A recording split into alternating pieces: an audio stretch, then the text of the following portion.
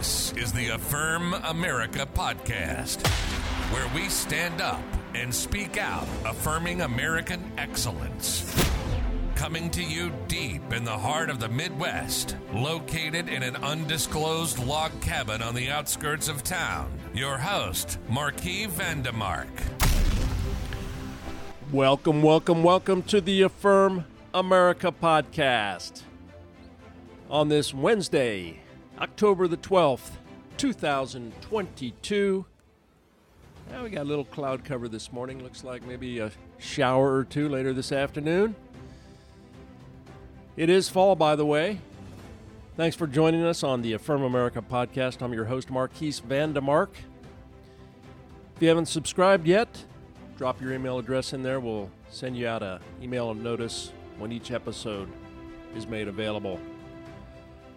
All right, these are your top 5 headlines for this Wednesday morning.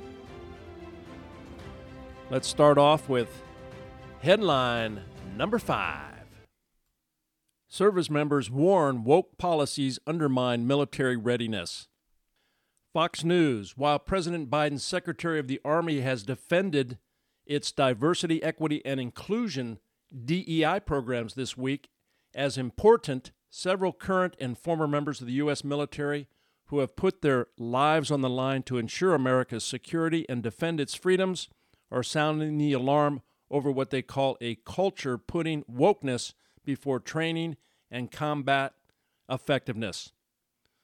Those service members, some of whom served with Special Operations Forces in Iraq and Afghanistan, are blaming that culture for its recruiting challenges, which have risen to levels unseen since it was transitioned to an all-volunteer force.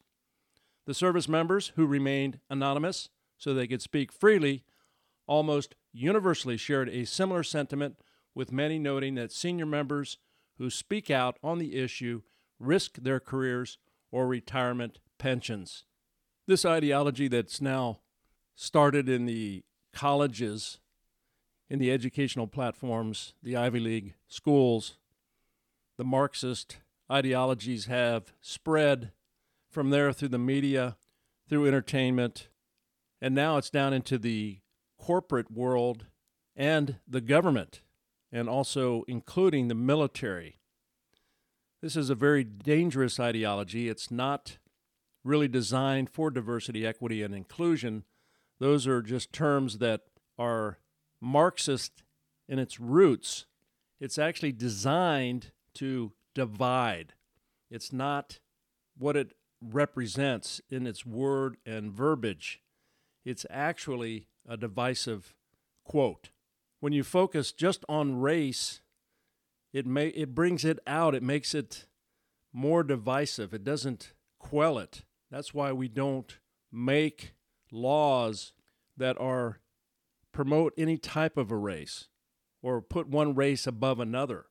And so this diversity, equity, and inclusion is really a divisive word. That's why people feel uncomfortable with it, because they make it too much of an issue. When something doesn't exist, you don't even think about it. You don't talk about it.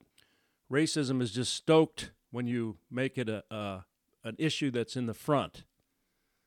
So these ideas of wokeness in the military is working against what it's trying to accomplish. And that's why they're seeing a reduction in their recruiting efforts, why people don't want to be a part of the military because of this wokeness that is being perpetuated by the government itself. That's the problem. All right, headline number 4. Colorado election officials botches registration, sends notices to 30,000 non-citizens. Well, this is awkward, Washington Examiner. Colorado's top election official says 30,000 voter registration notices were sent to non-citizens accidentally. Democratic Secretary of State Jena Griswold's office blamed the error on a glitch, saying the mix-up occurred when department employees compared a list of 102,000 names provided by the Electronic Registration Information Center with a database of Coloradans issued driver's licenses, including non-citizens who were issued special licenses. U.S. News. The news comes at a time of widespread skepticism, often unfounded, of voting integrity following the 2020 presidential election, and as Griswold, who has touted her role as a national advocate for secure elections, seeks re-election in the November midterms.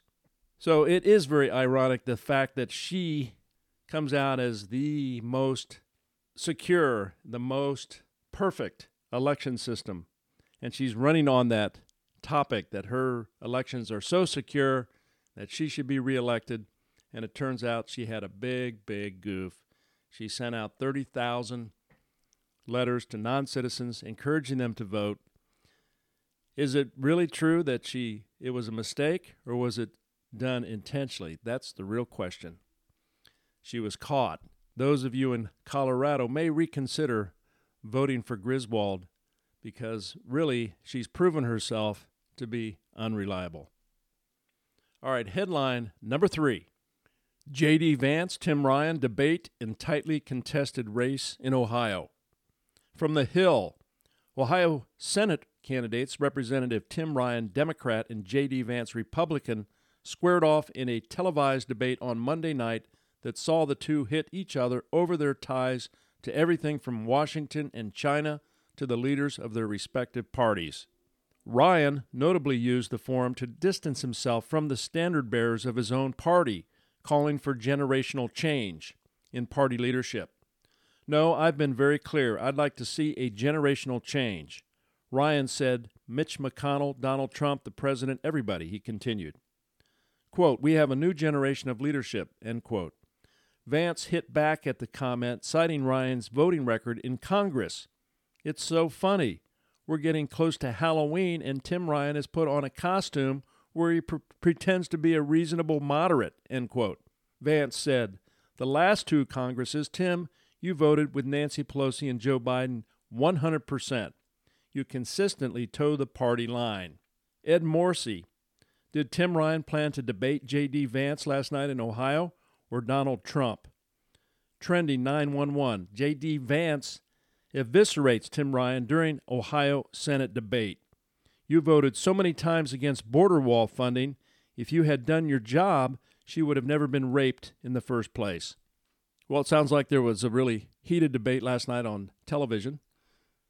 Tim Ryan is very much in line with the Democratic Party's voting record, 100% with Nancy Pelosi and Chuck Schumer. He needs to be removed from office because the Democrats have done a terrible job. J.D. Vance is the only real hope for the Senate and for Ohio. We need to keep that seat after Rob Portman has resigned, has retired. And so J.D. Vance really won that debate last night. He eviscerated Tim Ryan. Tim Ryan is far left liberal, has done nothing for the state of Ohio, and J.D. Vance was clearly the winner, and he needs to win in the next 26 days. All right, headline number 2. Revealed, FBI offered Christopher Steele $1 million to collaborate dossier allegations. Fox News, the second trial out of special counsel John Durham's years-long investigation into the origins of the Trump-Russia probe, begins this week with Igor Danchenko, the Russian national who served as the primary subsource for the anti-Trump dossier in court, fighting 5 counts of making false statements to the FBI. Danchenko pleaded not guilty last year to lying about the source of information that he provided to ex-British intelligence officer Christopher Steele for the dossier, which contained salacious and now debunked allegations against former President Donald Trump. From the Washington Examiner, the FBI offered British ex-spy Christopher Steele an incentive of up to $1 million if he could prove the allegations in his since-discredited anti-Trump dossier, but the former M16 agent was unable to back up his claims, according to the new court testimony. The bombshell revelation came during special counsel John Durham's false statements trial against Steele's main dossier source, Russian-born lawyer Igor Danchenko, who has been charged with repeatedly lying to the Bureau about his sourcing for information he provided for the dossier in 2016. Danchenko has pleaded not guilty. Sean Langille. During questioning from Special Counsel John Durham, Brian Auten, a supervisor counterintelligence analyst with the FBI, revealed the FBI offered Christopher Steele $1 million if he could collaborate allegations in the dossier, but that Steele could not do so. Well, the first thing that jumps out is, where the heck does the FBI get the right to give Christopher Steele $1 million if he could collaborate and prove his dossier? Who gives the FBI that kind of authority to spend our taxpayer money that way? That in itself should be investigated. That itself sounds like a crime to me, or at least too much power in the FBI to make those kind of offers to these individuals that are being accused of a crime.